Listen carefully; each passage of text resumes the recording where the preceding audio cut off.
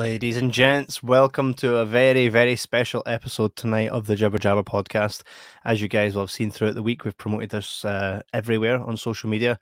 We are joined tonight by the amazing, iconic singer-songwriter G. Tom Mac. Everybody in here will have been anticipating this interview tonight because we're going to give you the opportunity to speak to G via the comments section. So throughout this show, if there's something you would like to say to G and just connect with him on the show, pop it in the comments section and we will bring it up on screen and we'll ask G, and you can have your one-to-one with G here on the Jibber Jabber podcast.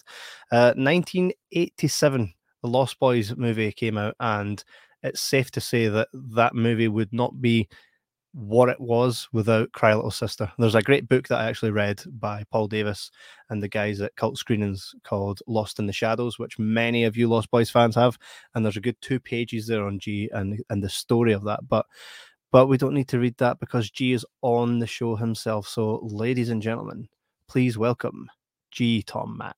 A frog can creep out the wicked domain. A frog delivers no matter the pain. A frog knows how to comply with the moon. A frog knows better to work afternoon. A frog is fearless in every way. A frog don't quit until he can slay. Slay, slay, slay, slay. A frog hero.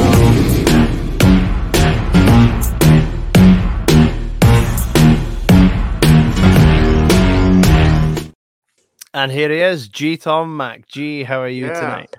A G. Tom Mac hero. Sounds like a sandwich. A G. Tom sub. Hey, everybody. Hey. So everybody in a thou shalt not die mood. Absolutely. There is Ross. Evening, guys.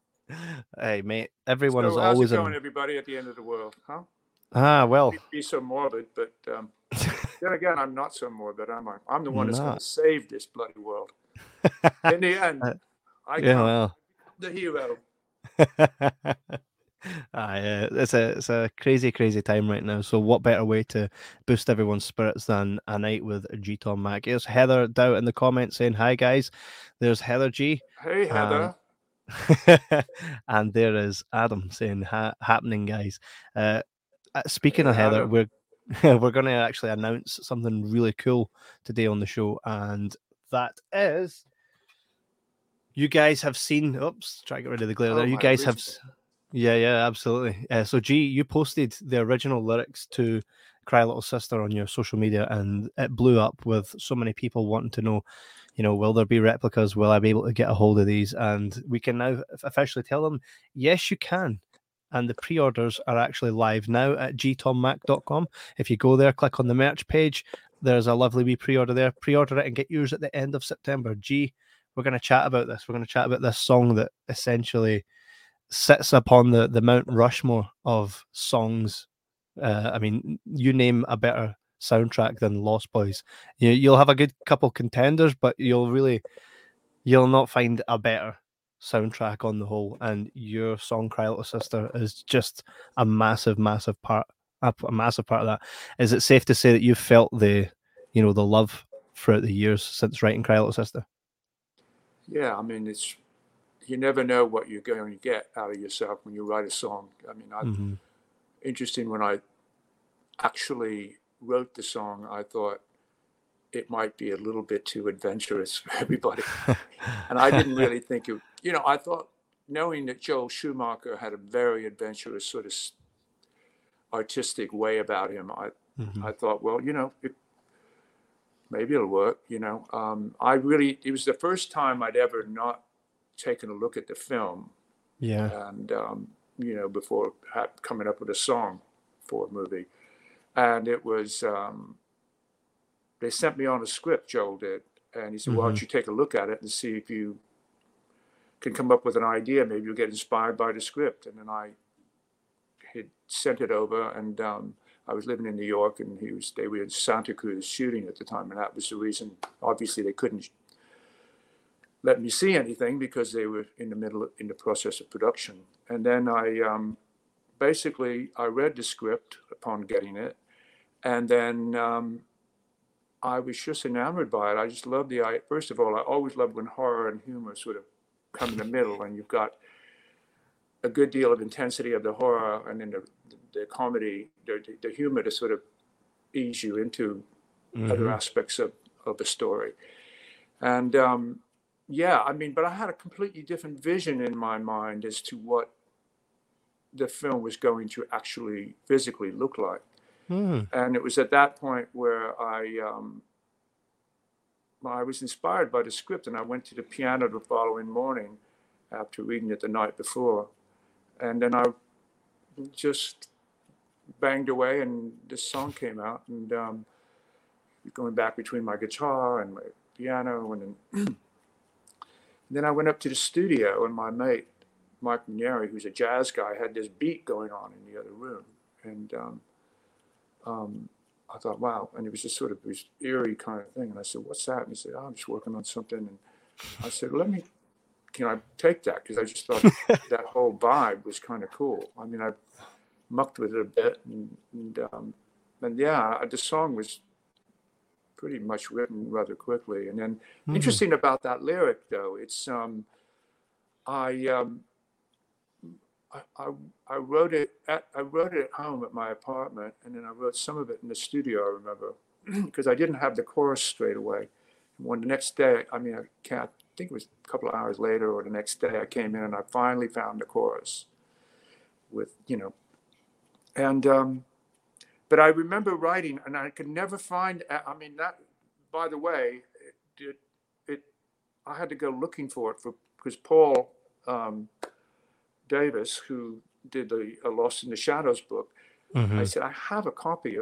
I wrote the original copy that I wrote the song on, and it's in somewhere. And I went, God, going back years, and you'd think that would be something you'd just put in your drawer, and where it would be all the time. Yeah, absolutely. But yeah, much like a lot of my songs, that I always keep the original copy. And it was back in the day, you physically wrote on something.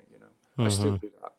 But yeah, that's the original copy, and I found it, and it was great to been able to put it in the Lost in the Shadows limited version.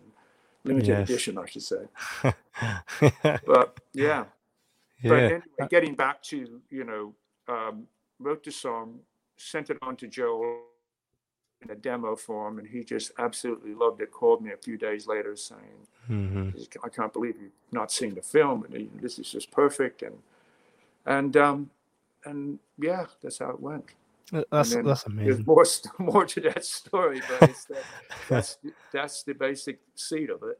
Yeah, it's almost quite serendipitous how it came to be. And I was reading through earlier the Lost in the Shadows by Paul Davis, and just the elements that kind of were played. I was convinced after reading that and hearing you tell me previously, I was convinced that Joel Schumacher must have sold some of his soul to the devil to link you guys up at the exact time to make such a classic masterpiece. Because how often does that happen where you get a songwriter and someone that directed a movie where your visions just meet perfectly, like the yin and the yang, which created the feel, that enchantment. Not that often. The other time I did that was but the song was already, Cameron Crowe on Fast Times at Ridgemont High with my song Look in Your Eyes. I remember writing the song on my birthday.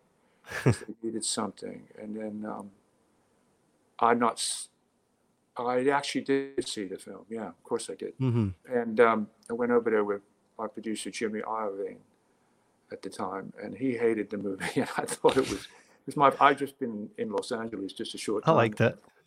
And I just said, I think it's a classic. And he said, Jimmy's from New York. If you know anything about Jimmy Iovine, he basically.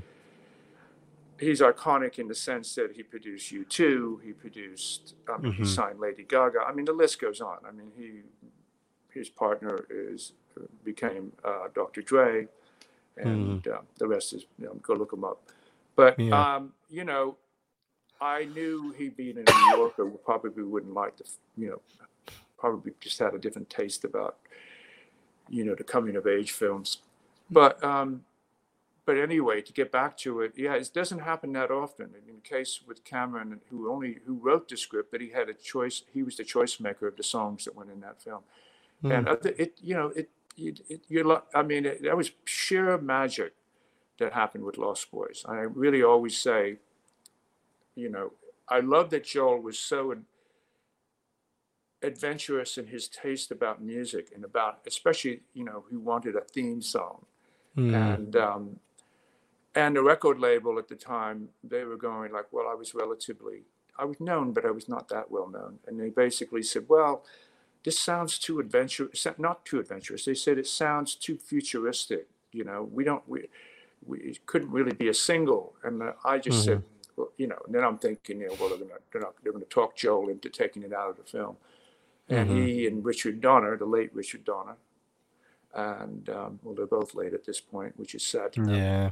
But yeah, they just stood behind it, and they said, and then they wanted to get somebody else to sing it, and I was fine with that. I just really, you know, I already at that point I was writing. I'd already written for other people like Kiss and for Carly Simon and this one and that one. I was kind of living in New York and just being my artist self in Greenwich Village. And I'd been on the road so much, had bad management and all that kind of crap. And then I just wanted to be left alone. And, but yeah, Joel, then it came down to them. I said, find somebody else to sing it. They tried loads of, you know, Steve Perry. And I don't know. Joel let them have their day in the sun with trying other vocalists on my demo. And Phil Collins, I think, was one as well. But can you imagine that? You know, I know. I mean, it's just sort of like, why, you know, anyway, I don't want to go down that road. Yeah. But then Joel said, no, Gerard is my real name, Gerard Thomas McMahon.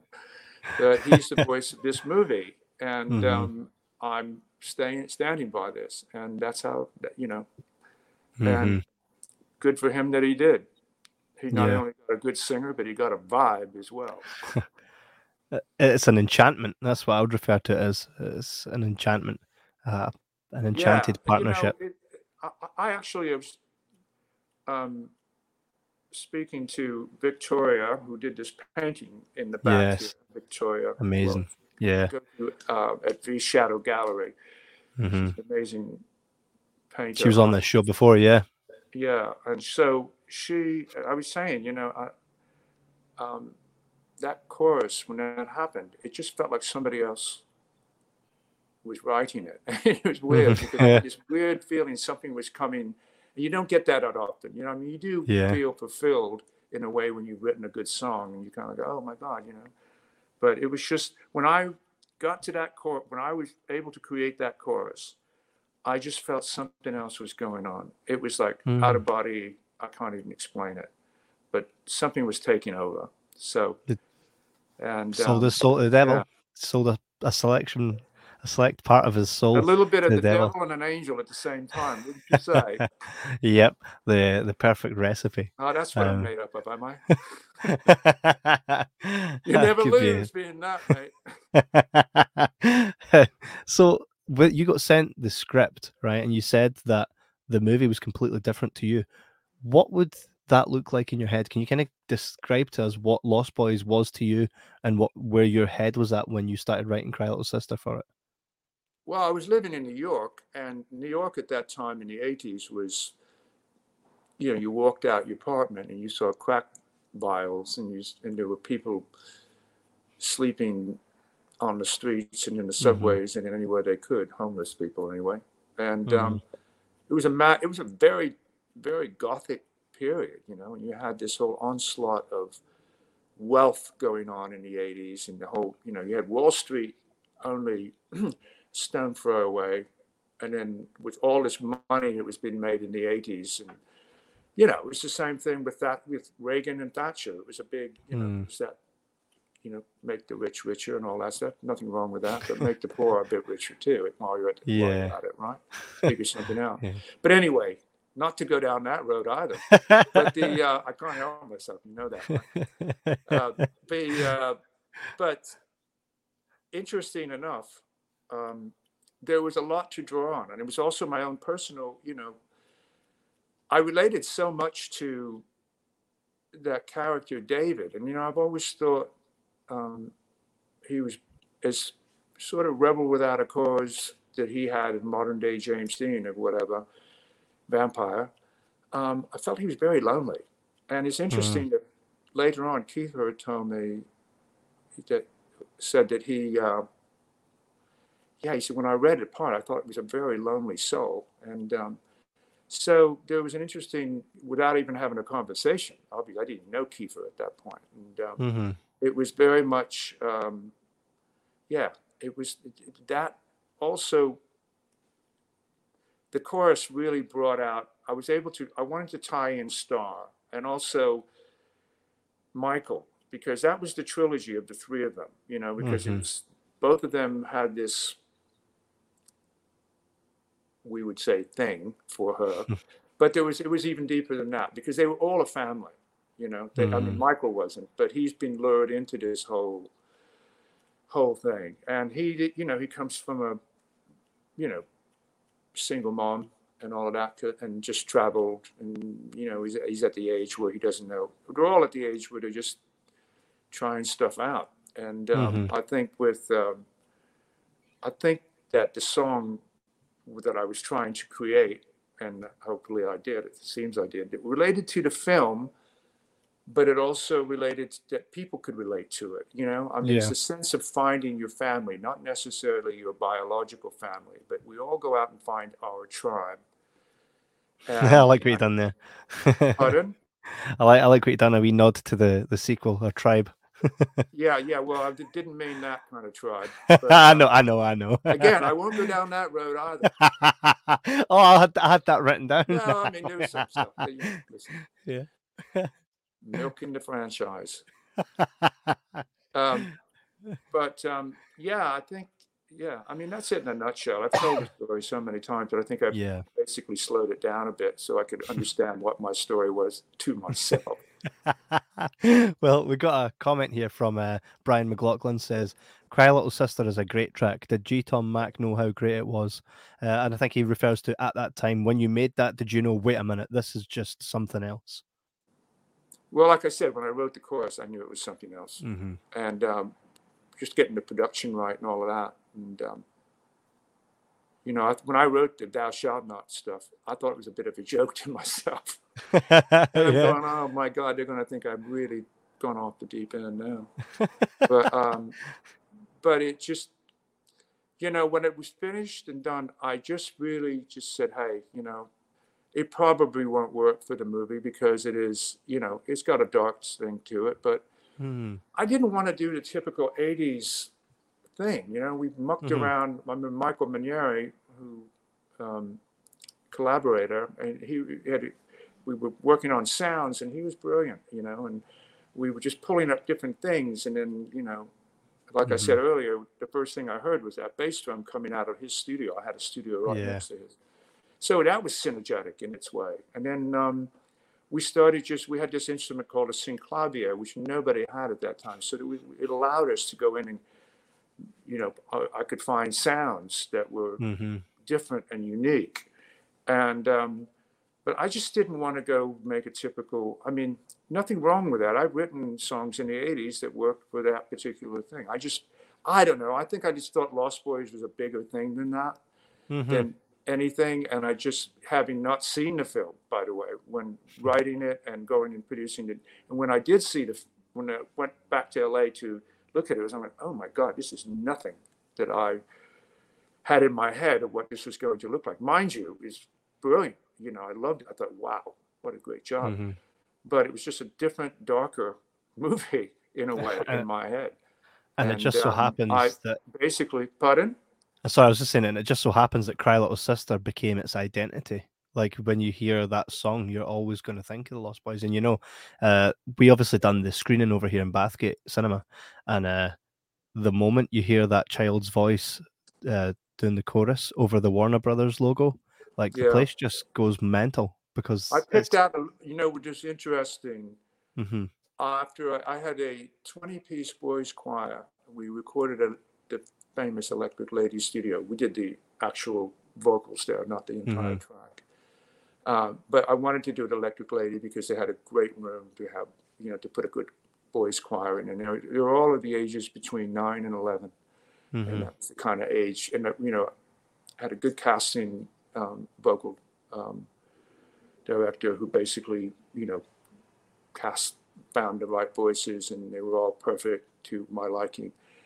And after I drove everybody mad, getting that sound to be where they were going, what the hell is he after? And I just said, it would be a good take, but it wasn't like the take. And not that it took that long, but it was just getting for it to sound right with the mics, and just going back into the studio, coming back out into the room with the boys, and it was enough just getting there, because there's all kinds of things that go on. There's some that are a bit breathier than others, and I had them do that to get the sound I was hearing, and some of them a bit more full on. And finally, where, the Red Sea comes together, it sounded right, and then we went for it. And then after we did that, I listened to some of the boys singing the a cappella thing, and I did about, so that Joel and I could have choices, so I got 6 of the best ones, and then we just chose, we chose that. Yeah, because it is layered. One boy, yeah. It's layered throughout the movie. You like Cry Little Sister is there in so many different ways throughout that movie. Like, for example, when David dies and the spikes, you hear, so you pretty much. It was interesting when Joel wanted that. Joel wanted the song in so many different. It was a little overkill at first, I mean, that's what you go through, though. And then he was, he's smart enough to know, okay, got to pull it out of here. And but I just felt like after I said, I think it's in there for the right amount of places it's supposed to be. And we both, interesting in the beginning, they were. Basically, my voice would have been in, and I had to pull it out. And then my manager said, "You're committing artist suicide." And I said, "No, it's just better if the boys are over the river." And I remember the guy, I can't remember his name, who was editor, and he said, "No." Everybody agreed, like, "No, it's more haunting," because it was better when I came back in the middle of the film with the star and the love scene, and that was where Joe. Totally had, that was him wanting it playing. He wanted it longer, but it was just the right amount too. I mean, Joel had this great way about him where he's a genius. He knew he could go throw stuff on the canvas, and he knew how to take stuff away too. He had the mind of an editor and the brilliance of a director. In that sense. He's an absolute legend. He's someone that I'll always be like, damn, I never got a chance to meet the guy, but I only hear amazing things about him, and I've got many movies that I grew up watching of his, and it is pretty cool that very opening scene across the water, that it was your decision to take your own voice out of that, knowing that, and that's the kind of artist that you are. You look at the project and you don't take the vanity side of it. You looked at that project and it was that just needs that, and that speaks to exactly the artist you are. We've got a couple of questions here from the audience. Adam Warnock says, "What does G-Tom think is the most important part of a song?" I think it's all important. Yeah. That's a really loaded question, Adam. Yeah, no. There's times I can tell you of other songs I've written what the most important part of the song is to me. Yeah. That's a really hard question to answer. I mean, I love the fact that at the very end, after the last line of My Shangri-La, that line, after the big Gothic organ thing, Bombus in there, and I did like holding that note out for an extensive amount of time, and it was not intended, and I just did it because I had a good stretch of time now to put it in before the finale of that chorus.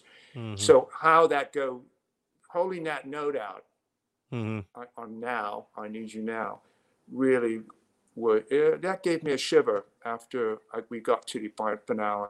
I really. Yeah, that vocal, man, it was like one take, 2 takes, and it wasn't, it was one of those things that you just didn't mess with afterwards, And you can see as well right here. You can see it right here in the original. Now has a big long you can see it visually, and this is why you need to go to gtommac.com. And go to merch store and pre-order yours. I didn't know it was going to be that. When I wrote that, I just thought something's going to happen. Some kind of riff is going to happen there. The gliding up was the, It was foreshadowed the whole time. We That's have Robert Plant's yeah, favorite line too. That whole kept yeah, going into that. yeah. Grew Robert up with a Plant's while a back. powerhouse of a vocalist. We've got Danielle McRae saying Birmingham boy too. Yeah, that's right. Danielle McRae says Frog Bros is my all-time favorite song and so underrated. Frog Bros is amazing. I sent you a video of wee Lucas singing it. My kids love Frog Bros. You know, It's- interesting enough, it was always kind of daft to me that they never made the record label didn't make a video of Cry Little Sister. Again, I yeah. could care less at that point in my life. I'd been on the road. I'd been beating myself up sideways with career and everything. And I was just so happy to be back in New York, and it allowed me to go back. You know, it was quicker time going to England, you know, and doing writing with my mate Roger Daltrey and and Robert Plant, as I mentioned, and others, you know. And I was just, and being in New York, I just loved my flat and been able to create, and it was very romantic time to myself those years. And so I really, you know, yeah, it's quite a different city. Well, it's still the same, but it's a bit more generified. But as the world is. Yeah, absolutely. But yeah, it's getting back to Adam's point. I would say that's really the one that that would probably be my favorite part of the song. Yeah, Dean Pierce here says the greatest songwriter and performer. G, we love you. I know Dean Pierce. Yeah, there he is. Thank you so much for that. How much did I pay you for that? I know. What's the rate? Adam Warnock says, who was some of G's favorite artists growing up? I could answer this, but I'm going to let G. Well, that's an easier question than what my favorite part of the song, Cry Little Sister, is. Well, it was a mixed bag, you know. I loved Stevie Wonder, and then I loved Iggy Pop, and I loved Zeppelin, and then I loved an artist named Laura Nyro, who was this incredible singer-songwriter back then, and hardly anybody knows about her. And I loved Joni Mitchell, you know, and but then I never got stuck in it. I mean, I liked of course the Beatles and Stones and all that kind of stuff that was in my wheelhouse. But I never got stuck. It's not like I got stuck in that period of time. You know, that was my, you know, I see a lot of times when people get older, it's that music was the only music worthwhile, and anything today is not, you know. And I just don't have. I mean, the early days of hearing The Weeknd, which before he was, you know, famous, I just thought, wow, this guy's great, you know. And his earlier stuff was very adventurous, and you know, I mean, went down to pop road, and that's good too. I mean, I love certain pop things if it's done well, you know. Yeah. But yeah, I mean, God, I listen to so much now. I listen to so much stuff that back then it was a limited, you know, amount of things you could be inspired by.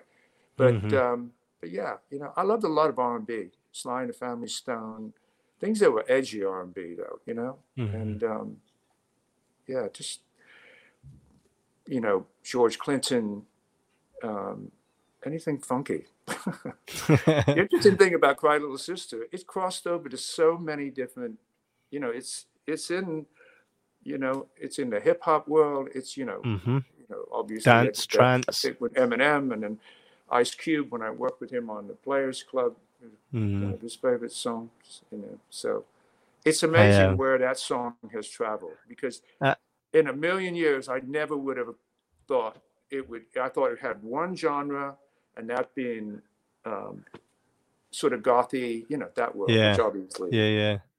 But yeah, you just never know, mate. Yeah, I've seen because I've loved Cry Little Sister. It's one of the first songs I ever put on my own iPod, and I've seen metal covers, I've seen classical covers, trance, hip hop, dance. The one genre I've never seen, and I'd love to, would be Cry me little sister. It would be cool to see it reggae. Could you imagine? Thou shalt not fall, brother. That was brilliant, wasn't it? That would be amazing. Oh God, I tell you, I love it when people take the piss out of my music. There's nothing more gratifying or complimentary, I should say. Oh no, not at all. But Andre Bocelli, he was going to his daughter was putting together a whole movie thing, and they loved Cry Little Sister. So we'll see. That'd be interesting to hear it done in an opera style. Yeah, I mean, there's so many great artists out there. Just do it now. Now we're in the age of YouTube and TikTok, where people they essentially take songs now and they can put their own spin on it. And we've seen that done with Cry Little Sister. I take it you saw there was one done during lockdown where the kids are all wearing masks, and it was done in like I was just going to say that's my favorite one ever. Is it ever? Girl, I can't dial her name up right now. But she sang that thing like it came from the heavens. I mean, it was just and beyond. I mean, she went to hell and back and came back up to heaven. I don't know how to describe it, but I was just enamored by that version with all those kids, all playing and in their masks and stuff. It was brilliant. That must be like you should play that on your show. Yeah, well, absolutely. You must feel at that point like, wow. I mean, something you've written, and these years later is still so fresh. Yeah,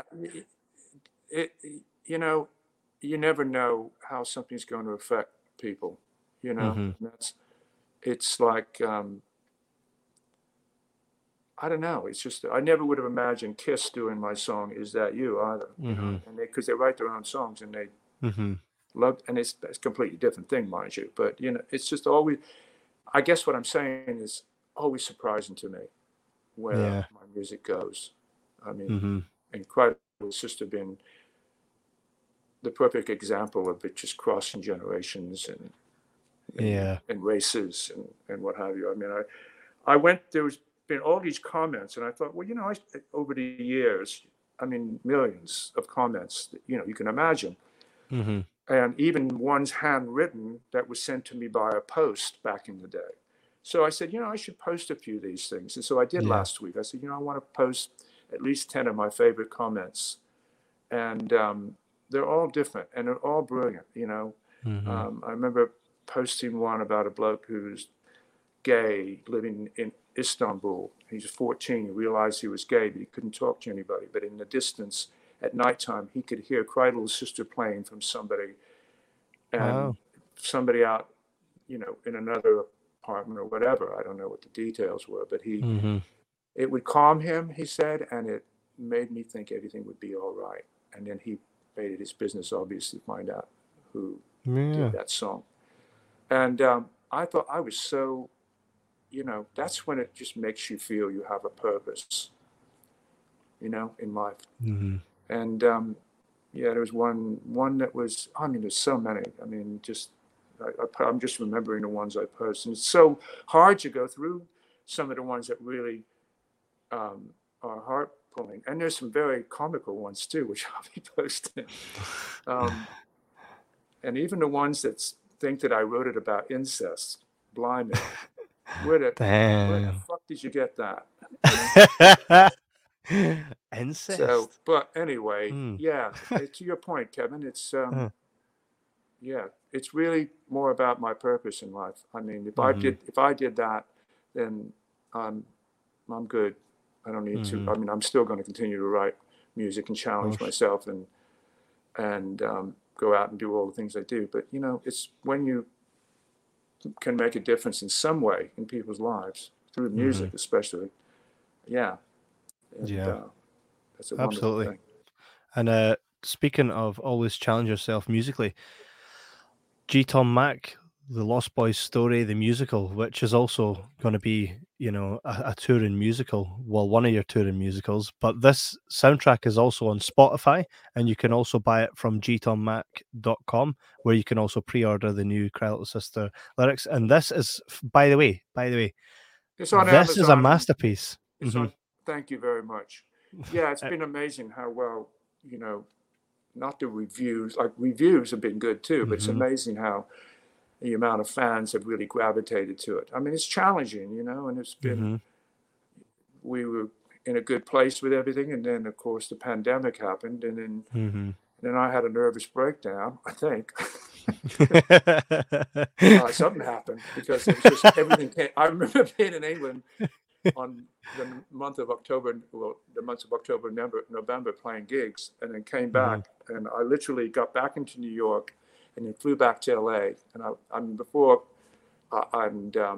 and then fast forward, coming back to the UK to do the show, part of the documentary, Mm-hmm. and I was lucky enough to get back into LA, and they literally 3 days later shut down or locked down. Mm-hmm. And it was it's pretty daunting. It threw me into all kinds of waking up in the middle of the night, not knowing what the hell was going on with my body and mind. Yeah. Mm-hmm. But So I'm a definitely much better man because of it. yeah, trials and tribulations. I think they always get you to the next point of your There's journey, a part so of to me to speak. go, you know, when you feel like you're going to die, okay? Mm-hmm. All your life comes flashing in front of you before you die. Before you start to think, you start to think about, did I do enough good for people? Did my purpose really get across that people feel better about something, or they got to get to a better place in their lives because I helped do that, you know? Mm-hmm. I'm not a therapist, although I could be. But I just Your music is therapy. erase that from your minds, ladies and gentlemen. But yeah, you know, it's interesting what life throws at you, and then you meet people and you meet individuals that just make the difference Mm-hmm. when you're going through your own shit, you know? Yeah, absolutely. I definitely get that. We have another comment here. Cry Little Sister is a masterpiece, says Dane Beers. People who have tried to revamp the original, but the original can't be beaten. 100%. I mean, that's the truth. Is that Dean again? I paid him to say that. I know. The thing is, I'm taking the piss, of course. Thank you, Dean. That's really kind of you to say that. There are and yeah, that's really cool. There are quite a few covers out there that were very high profile. So, for example, Lost Boys the Tribe saw the cover that the band Aiden had done, and then we've got Marilyn Manson that have done a cover. He made it his own almost. And then we've got guys like Seasons After. They again made it their own. Which each cover is all right. It's nice to listen to, but I think that you're never going to capture that enchantment of what Cry Little Sister is, aside from where you hear it on your version of right. that. But yeah, I know what you're saying. Of those though, I'm sorry, go on. No, I was just going to say, like, of the very high profile covers, what was your favorite of them all? Well, I just said it a while ago. What we were talking about with that. So that even Macy, more so than I just had her name, Macy something. Yeah. And she did it with those kids, and that really took it over the top for me. Ah. I think Marilyn did a really good. You know, he owned it like Marilyn would own it, and I really do think he did a great job. And I know it's one of his favorite songs coming up, and lo and behold, so was my other song, Is That You, that Kiss did, which makes sense. He was a big Kiss fan, but yeah, he was his manager said he was so nervous doing this song, and to hear it, and I'm going nervous, you know, and I just think he did a great job, you know, pulled it out the way he would do it. That's amazing. You know, the voice is a voice, you know. He has a different thing. He's got this incredible way of reaching his audience with his voice, and he knows what he's doing, you know, and I admire that. But man, I did like the metal version with the Seasons After. I thought they did a really good job, and they were really lovely guys. It's interesting enough, they were from Kansas, and when I first came to America with my parents, and we were giving it a go, and we ended up in Wichita, Kansas for about a few years, and it was like in the middle of friggin' nowhere. But I learned, but there were all these great musicians around, and I was 12 or 13 at the time, and I was just got to hang out with these older musicians who were just 18 and 19, who were just incredible. And one guy lived down the road. He taught me how to play certain chords and this, that, and the other. But they, seasons after, are from Wichita, Kansas. And it was, what a coincidence. Almost serendipitous again. Right. Yeah, exactly. Another comment here. Adam Warnock says, when writing lyrics, do you think it's got to be always from the heart? Because if not, it feels fake. Or do you think you can also add some made-up stories or add stories of the people you know as well? Well, I'm half Irish, mate. Go for you. You can answer. That'll tell you about the made-up stories. So, yeah, I mean, I have a very vivid imagination. Those who know me can vouch for that. But it's there's times, even it's poetic, it's a poetic sensibility when you're writing lyrics, and which I always thought Bernie Taupin was masterful at doing that with Elton John. And when I write lyrics, you do use it, you use your experiences. And in the case of Cry Little Sister, I was using my own experiences with that, because I was in a very kind of dark place at that time in my life. And so was the city of New York, even though the film was, it was being done in California, had nothing to do with where I was at, But I try to I always, if it's for a film, I'm always putting myself in there some way. It's like, I've had the experience, right? And of being in that particular, whether it be romantic or in a dark place or just this, that, or the other. You can't just, melodically, I do, thank God I can sit down and somebody says, can you write me something for this movie or TV thing? And I don't have it in my catalog, I can sit down and do it. There's something that just kind of happens. So it's a little bit of a mixed bag, Yeah, of being inspired, and then it's really hard to explain that, but definitely imagination is worth having when you're writing songs. Absolutely. Dean Pears again on the payroll says the musical is a great album, absolute diamonds on that album. I agree with that. Totally agree with that. Well, correct. That's great. It's been amazing how it's a hard thing, because people have, there's two sides of it. The people that understand what musicals do, which you can't go remake the movie. And, the idea here was to build a bit of a backstory and how they came together. And the only songs that really are new songs going into, older, better songs from the original are obviously Cry Little Sister and I Still Believe, because I think that's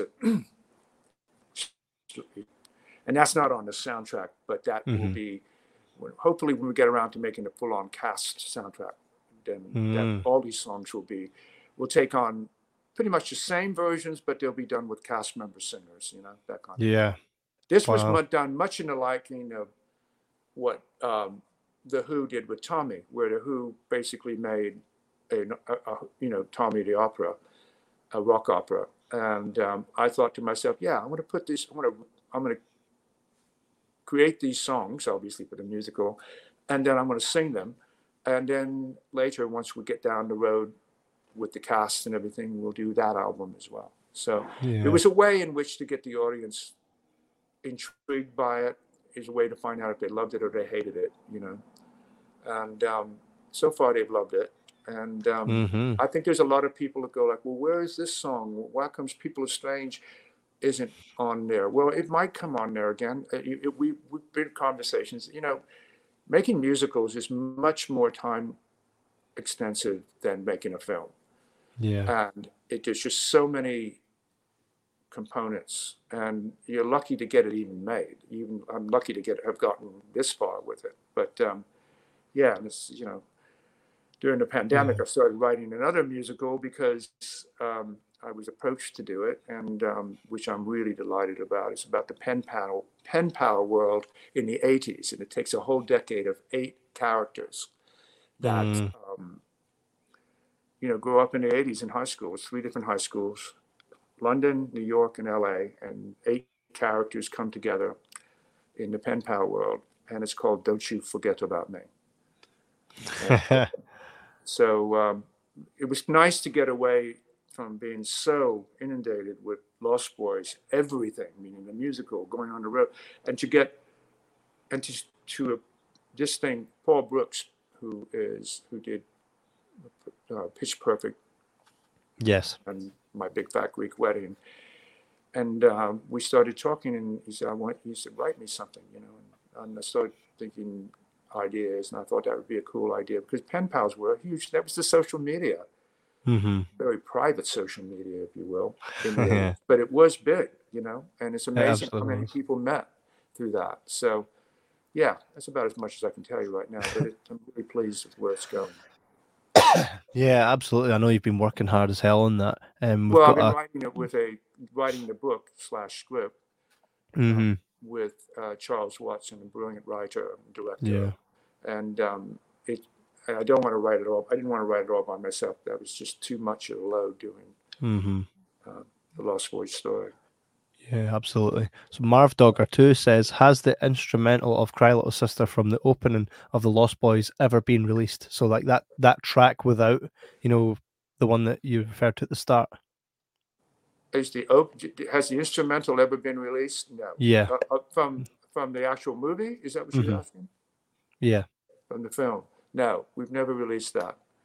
And we may at some point, but I have an interesting agreement with Warner Brothers. They, we basically in the beginning of this, at that point I had a decent amount of success with when we went into Lost Boys, and we made the deal there. And but it's just approval, and yeah, we just at some point it'll probably surface to that, but not at this stage. Yeah.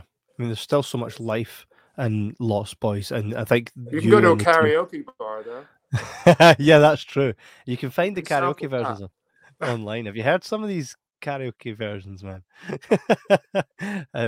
There is a new lease of life on the Lost Boys and the musical aspect of it with this record, by the way, and I can't stress enough how much you need to listen to it or go and purchase it, because there's many songs on there, and it's essentially Cry Little Sister gave birth to something else, because you've got Cry Little Sister on there. You've got there is an instrumental version of Cry Little Sister in there as well. Yeah, with an orchestra as well.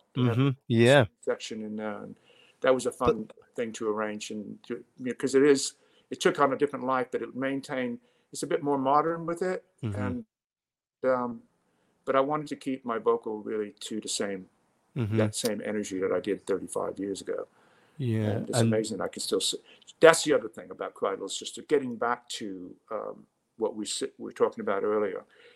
Any singer can tell you that it's a very difficult song to sing. I'm not boasting about it, but it really is. I mean, I get it. I don't think about it when I'm writing a song. This is a fucking hard song to sing. It wasn't hard for me to sing because it just kind of was me. It was me, and but I didn't realize it was going to be that difficult of a song for others to sing. And every singer has come back to me saying, this is not an easy song to sing. And then, took everybody else to tell me that, I guess you're all right then. Nice. Yeah, one of my favorite songs from the Lost Boys, the musical record, is Long Hot Summer. That is just, there's a thing about when you write, and it's a thing that you can also find in movies. It's an enchantment, and I think a lot of your songs in that record have that. And then you've got the fun side, which is Frog Bros Hero. That's just a complete. So Which one? Sorry? Frog Brothers Hero. Frog Bros Hero. That on the record. Which I tell you, it was so much fun to write that. It was almost like, Frog Brothers. What would Tim Burton do about right now? Yes, it totally has that feel to it. And it was such a fun song to write. I had it, and to produce, and it was just, we were laughing the whole time in the studio. It was mad. Yeah, there's some lines in there that make you laugh. Yeah, it was. I was able to bring in a couple of really good Disney singers who'd been on everything, and they to sing in the choruses, and they were brilliant, and we were all just having a really good time. So that's a great extension. Sung by by the master in the sort of maestro of the frogs, as we call him in the music. It'll be really cool. And we're going to get, it'll be the Santa Clara townspeople taking a line here. One takes this one and that. It's fun. And but Long Hot Summer, I guess we could call it Gone Hot Summer now. But Long Gone. That was really, that's much Michael's song to start. Oh, we got LA Sirens in the background. There's not some half-naked girl on a balcony somewhere, is there? What? So there's not some half-naked girl on a balcony somewhere, is there? Well, yeah. You never know around here. Yeah, exactly. It's an inside joke for everybody wondering what we're talking about. You'll find out one day. Little corner, everybody. You like this little corner? Yeah, absolutely. The V Shadow Gallery painting in the background and a Gibson SG, a fine Gibson SG. Yeah, it's wow. What is going on in my neighborhood? What I know what's happening. This podcast is so lit that the fire engine's on the way to your house. They're after us, Kevin. Absolutely. They want to be one of us. Hey, by the way, like my new design? Yeah, hell yeah. I just mucked about. I was just going back to my punk days, right? Just take a couple pairs of scissors and what's not. I'm sporting the Santa Carla. You can. Oh, there you go. Yeah, you can find those at truffleshuffle.com. Bring that on. I'm wearing absolutely. Jacket. Nice.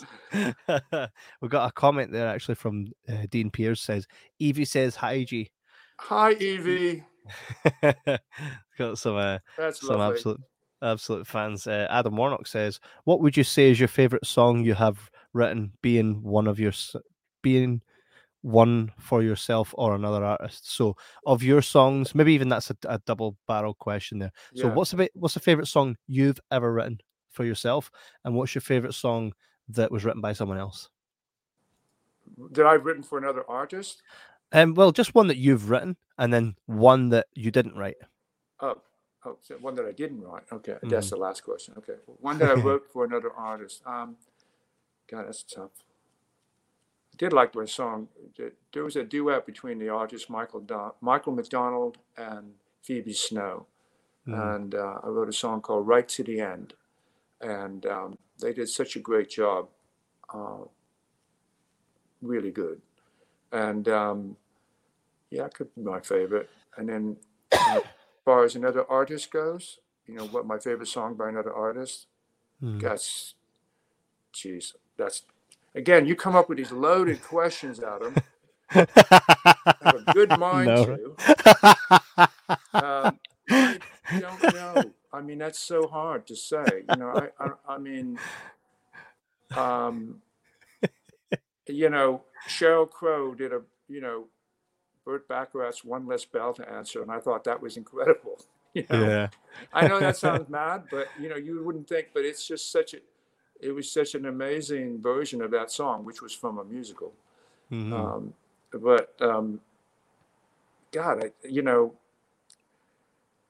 because I love so many different artists, speaking of from Marilyn Manson to Depeche Mode, Enjoy the Silence, I got to say. Yeah, let's just go with that one. Wow. It's a really great song. It's gives you shivers every time, There's another song that you have written, which is, again, I love the song. It's called Half, and it featured in Scrubs. That is one of my favorites. Brilliant song. Lyrically as well, there is so many great lyrics in that. Thank you. It's almost like a woman questioning, or a man essentially questioning why take half the moon when you could have the stars, right? I just think poetry. Yeah, well, it's that going back to what I said earlier. I mean, there is a bit of that in me. I think I would have been, if I didn't stumble into music at an early age and become so enamored and passionate about it, I definitely would have followed in the steps of wanting to be Oscar Wilde or any of these other great writers that were, you know, Yeah. Dylan Thomas, all those people that are the old school, Yeah. clever. I would have gone down that road. I really would have, because I've always loved. I love reading. I love reading clever literature, watching clever films, no matter what they are, whether it be horror or romantic or this. You know, I don't know. I'm just all over it. I'm just all over anything that's creatively good and alarming. I love when things are alarming, where they just shake you up and you go, fuck, what happened here? You know, because that's the way you live. You know, you got to keep the blood pumping, mate. You know. Yeah, absolutely. So before we kind of head towards the end of the show, you know, Cry Little Sister's legacy will essentially be the fact that it will outlive us all. So in 100 years' time, Cry Little Sister will still be as relevant and loved and revered as it has ever been. To you, what, you know, how do you feel these years after Cry Little Sister? Do you feel that, you know, it was always received? I don't think I've ever heard anyone say that they dislike Cry Little Sister. For you, has it been kind of mind blowing how a song can just take on its own life and almost become an extension of who you are? Yeah, I mean, again, the thing that I realize that makes that it will go on and have a life long after. I think it's when I was in New York City. I had a realization. It was early on. This was like 2 years after the movie had come out, and I was with my then girlfriend, and we were going up to get out of Manhattan, and we were going up the West Side Highway to go across the bridge over to what's called Palisades. We were just in the country, you know. We were getting away. I think we were staying at her parents' house or something, and she was always telling me about this her mate that's she worked at a magazine company called Money Magazine. And she said, my friend Lakeisha says that your song is banging in the hood. And I'm going like, I highly doubt that. You know, I mean, mind you, we're 2 years in after Lost Boys. And I'm thinking like, well, the goth audience is probably getting this. And there's probably fans of the movie. And, you know, I certainly was seeing the checks come in. And so I said, Leslie, this is highly unlikely that that's the case. And I kid you not, I took a turn to get out so I could dodge some of the traffic because I knew how to go through Harlem without having to get to the GW Bridge. And it was a Friday afternoon, sweltering hot in New York and in Harlem. And everybody used to say, God, you would drive through Harlem. I lived in New York long enough. I know how to take care of myself. And then I see there's this car. We're bouncing with smoke coming out of it. I know it sounds like out of the movie. And I'm hearing Cry Little Sister, but I'm thinking Cry Little Sister is coming from something else. And I'm going, wow, that's so cool, that car. It's like, just, you know, and it was just in that early period where that was going on. It was more going on in Cali, you know. Yeah. But as we got closer, and then my girlfriend at the time looked at me and said, so Lakeisha, she's banging in the hood. This isn't banging in the hood. And I'm going, I guess you're right. I had no idea. But I say that because the realization of like, wow, this thing is crossed over. And then the more realizations of people in the country world of like that. I mean, I'm serious. People, hillbilly factor, you know, not wow, guys or or gals or hillbillies. But it just is, you know, it's, you know, classical musicians. People are really well trained and have studied. They go, this is a classical piece of music. And I'm going, I don't get that. You know, I can understand if you say, you know, Paul McCartney and John Lennon, those will go on. But, you know, and, but then the more to your point, I think that it's probably got some kind of life, you know. I won't live absolutely. to see. And you won't either. No, absolutely not. This is one of those tracks that, you know, it will live on. And I think it's easy to say this myself, and I speak for everyone, that movie and that song partnered together. Like, the movie, as great as it was, without Cry Little Sister would have been missing something. I think Cry Little Sister is that, you know. You know, it's really interesting when you perform it, when I perform it live, and I performed it live to many different types of audiences, you know. Hispanic audiences, this one, that one. And but it's just this feeling of connection when you play that song to people, and you can feel them so. You can feel it so deeply, you know. I don't know how to explain it, but you know, you feel when you other songs you feel that too, but not to that extent. Yeah, so something's going on. I can verify that. I was in the audience in Manchester when you took to the stage with Mark Hoffman. He's got on the piano, and you started playing "Cry Little Sister." The whole place, we essentially went from being individuals to one conscious being. There was us and you, and we were one, and you were another. You know, it was enchanting. It was magical. Yeah, it really is magic, you know. And I mean, I'm not saying that boastfully. There is something. It's really just the spirit of magic, you know. And I feel it's you know, I had a long. I just saw Brooke McCarty's name come up here, and oh, it's Jevron. Yes, and, I just but Brooke and I had. He was the one that broke it down to me. He said, "You have no idea. You're oblivious to how powerful your song is." He said, "You've written a lot of powerful songs, but this one just goes to another stratosphere." And you know, Brooke was one of the most intelligent. He was my best mate. He was the drummer he became the drummer in the band. And it pains me heart just to think of him, you know. Which I do all the time, but to talk about him, I should say. But he played Paul in the Lost so Boys. Interesting because he was so. I hate to use the word intellectual, but he was so well read and so smart, you know, and talented beyond. I mean, he was an unbelievable drummer. I mean, you can ask Roger Daltrey, you can ask any of these people to go, "Wow!" They saw him perform, you know, they would just go. And he was talented, you know. He just had his soul wrapped in the arts, you know. What can you say? Yeah. Well, I'm sorry, I went on a bit too long. No, not at all. Jevron, who, by the way, hosts a page called the Lost Boys group on Facebook, which is brilliant. We love Jevron. Absolutely, Jevron's. He's the real deal.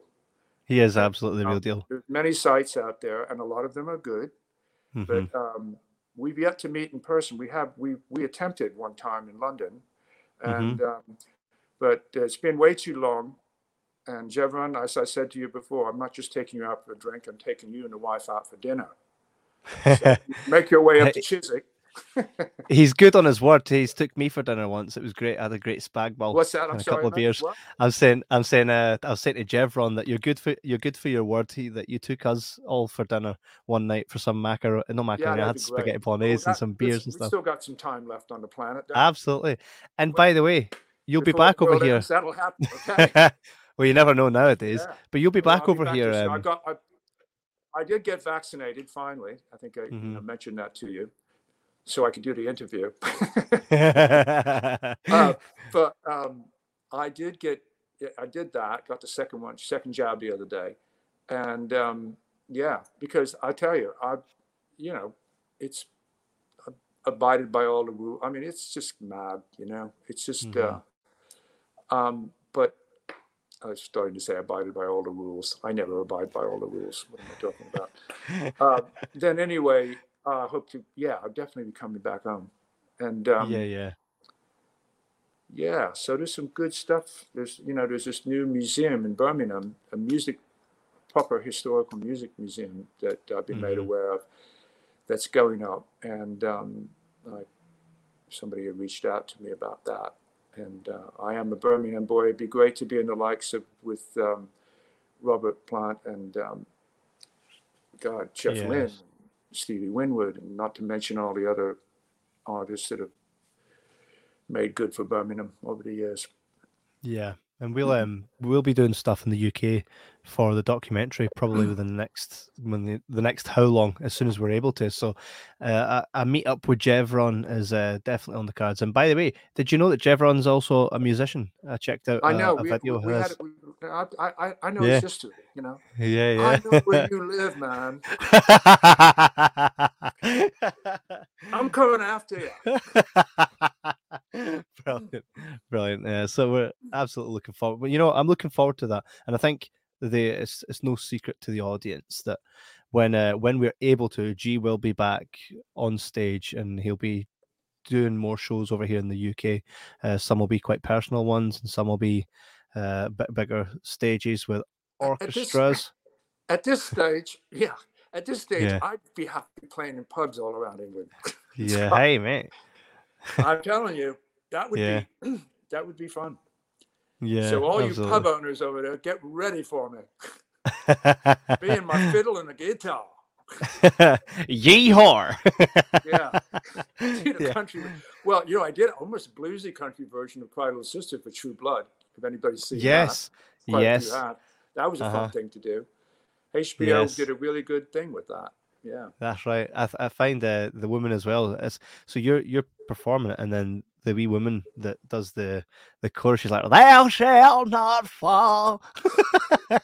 I was like, I could slap my knee to this. We'll go make that version. We'll get Jeff. What I was about to say, I really can't say on there, especially if there's small children around. There are a few studios I'm always over here. aware of that now. It was so funny when Kiefer Sutherland was talking in an interview about Cry Little Sister. And he said, I can't go to, let me see how to say this, a dancing bar. An adult dancing bar. A dancing bar without hearing Cry Little Sister. He said, this is just to let you know, this song is everywhere. And I just laughed my ass off. It was so funny. He paused. He said, a dancing bar. Good delivery, Kiefer. Yeah. It's true. And there was a scene in The Best Thanksgiving Ever by David Paulus, and he wanted to use Cry Little Sister for the stripping scene. But what actually worked out is you guys came to an arrangement, and you do pretty much the full soundtrack to that movie, which is bloody awesome. I really enjoyed that. So I love doing that film. It's hard doing comedy. It's really hard to write music to comedy. I mean, like scoring, I did all that bit. Yeah. And it was, not that I do a lot of that. I mean, every producer I've worked with, from Jerry Bruckheimer to this one and that one, Hans Zimmer, who's a music composer, a brilliant one at that. All said, you should go down, you should be composing films. And I said, yeah. And, you make a hell of a lot of money doing that. But I just, I felt it was just, it would take away from the things I love performing live. And not to say you can't do that, but you would be limited to going out and doing, building your own thing. I've just always been a bit of a maverick at that, but I did enjoy scoring that film and a few other things I've done. It's always fun because you get into this vibe that you're responsible for setting up a scene or not, and delivering things over the giving that extra life to a film. Yeah, absolutely. It's amazing. David Welch says Thanksgiving ever. Everybody should go. Hey, it's absolutely a hell of a funny movie. It's a bit on the outside of funny, but you get it. It's really quite good. There are points that have me like howling. You can find this on Amazon Prime. There's a point where the guy goes up to the window and sees his missus getting done by another guy, and then the next scene he's just like this in his car. Just like defeated. For me, that's the comedy nuance right there. But some of the outtakes from that film was brilliant. I mean, I said, David, you could make an hour of that, and I'd just watch that. Yeah, absolutely. Yeah, and by the way, it would be great to see a sequel to that. It would be amazing, and I'd love to hear more. I mean, there's a song you have. I don't know if it's called Rockstar, but it really, yes, brilliant song. Yeah. That was a fun album to make. It just, it's weird. I felt really hopeful about that. I mean, if people download the songs from it, but check that out. Untamed the Songs. I mean, if you really want to get a good gist of what I do, the Full Circle of Mad Years gives a whole collective of movies, songs that are people, has the original version, demo version of Cry Little Sister. It's a good overall retrospective in a way. Absolutely. It's unbelievable, and it's a great way to kind of look back at some of the work you've done, because people will they'll be so shocked to see all different TV series and movies that you've done, and how different you sound in different eras of your career. That's why we always call you that's been a blessing and a curse. Because that's the same guy that did Cry Little Sister. Yeah. I did a movie called Gray Lady, where it really required kind of a bluesy, soulful voice out of me. Mm-hmm. The song that I did for it, Eyes on the Prize. Another good little film, you know. It's on, what is it on? I think it's on everywhere. I think I know that I saw it on Amazon Prime, but it was a Lionsgate film. And but Eric Dane, the star of the show, he said, "Man, I can't believe you did this." And then somebody I can't remember, maybe it was Jamie Lee Curtis, said, "You know, you write some Meryl Streep of voices," and I'm going like, "What the hell is that mean?" But it's kind of like, I think it comes from imitating different artists coming up. When I would sing their song, I'd sound like Stevie Wonder. I'd sound like Stevie Wonder, or sound like Mick Jagger, or Bono, or this, that, and the other. And my dad was a bit of a mimicker. So, but the real voice in me is when you know, songs like Cry Little Sister and Long Hot Summer, pretty much everything I did on the musical, you know. Yeah. I mean, there's a real voice. There's a real voice no matter what. I can just do many of them. Yeah, yeah, absolutely. Just different different facets. But again, I can't stress enough for everybody to go and at least stream it on Spotify and then purchase it anywhere that you want to. This is, I'm not just bigging it up. It's an amazing album. I've streamed it. I stream it obviously, and I still put it on. But it's one of those that it'll never get old. Let's not forget my cool T-shirt. Yeah. They're not going for sale yet. No, not yet. Only to get Heather to draw them up. You knew what I was wearing at the bottom of all of this, you'd be laughing your ass off. Is that a pair of Speedos? As would Keith Lemon. Because I'm really basically got nothing on except my flip-flops. And no, I'm not doing what you think I'm doing. Oh God, get me off this show. I'm starting to lose it already. Well, on that note, you can feed me. You can go to gtommac.com/merch, or you can just click on the merch button when you get to gtommac.com, and you can purchase an array of t-shirts. There will be new designs coming soon. There will be new stuff coming really, really soon on the store. Instagram me. Do everything you can to so I'm not so lonely. You can also, I'm trying to make sure there's no glare here. If you go ahead, if you go and pre-order this on GTOM Mac store, you will receive one at the end of September. This here is just a prototype. It's a really nice frame, and it will have the exact paper. I mean, not the exact one, but the exact same paper that GTOM Mac with wrote the exact back in from 86. So there'll be amazing replicas. You can go ahead and pre-order them now. It's been open since the show began, and G, maybe if you meet G at one of the conventions, he'll sign it for you, or you can get it off the store. But Halloween's right around the corner, folks. Hey, exactly. So get out your dollars, get out your pounds, make it happen. Exactly. So G, absolutely not. You've got to, mate. Everything's a grind nowadays, and you will be doing very soon. Your YouTube channel will be having more content going up. Yeah, exactly. Now that the world's opened up back up as well. Yeah, I'm the amount of time that I don't have the amount of time that I'd love to spend on doing this. That's why you hire other people. But but you got to supervise this stuff and oversee it and make sure that But yeah, this is content up there. Yeah. So absolutely. I'm going to run off, and you are as well. So yes, absolutely. Wherever you are, whenever you're watching this, have a good day, night, whatever you're having. Absolutely. Lots of love. Thou shalt not die. Oh, by the way, you get the mask too. The thou shalt not die. Mask. Yeah. Yep. Is it behind you there? Yeah. Should I play a song going out? Yeah, absolutely. I've got a cover coming up soon. I wanted to just read this one last comment here before you go. Okay. Andy Hall says, "Hey G, if Cry Little Sister is the last song I hear before I die, I will go a very happy man." In respect to the loss of our great Brit Charlie Watts of the Rolling Stones, I'm going to play the very first song I ever learned. Was a song by the Rolling Stones called "It's All Over Now."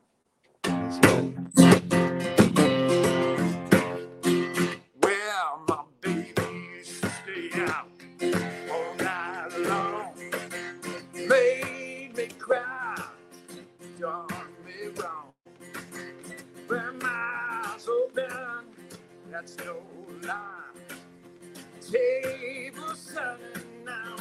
don't you cry. Because I used to love her, but it's all over now. Yeah, yeah. Because I used to love her, but it's all over now.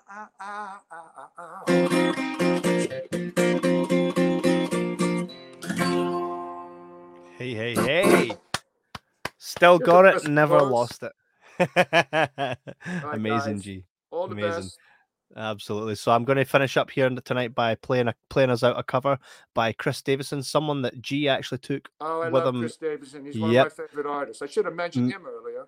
Mate, absolutely. He is my absolute favorite. If I had to say best cover of Cry Little Sister ever, it's this next song I told him me. that. I mean, I should have mentioned him earlier. I just, got so hung up on the female version. Yeah. I love females. You know that. OG. Got a shout out to the females. But Chris, is he going to do it live? No. So I've got his original one here. We're going to show it to the audience who have never seen it before. Out. Yeah, absolutely. He's a brilliant artist. He opened up for me once, and I was just enamored by his set. And amazing, and the voice as well. Absolutely. So again, G, thank you very much for coming on. It's not the last that these guys will see of you, especially with the documentary coming out. But have a great week, and we're going to finish here with Chris Davison's cover. Make sure to go to his YouTube channel, Chris Davison. It's also linked there. And again, guys, thank you for tuning in. It's been an absolute pleasure. G, we love you, mate, and we will catch up with you soon, mate. All right. Love you too, and love everybody. Keep the real thing happening called love and dignity. See ya. Take it easy, guys. Thanks again. Bye now. Bye-bye.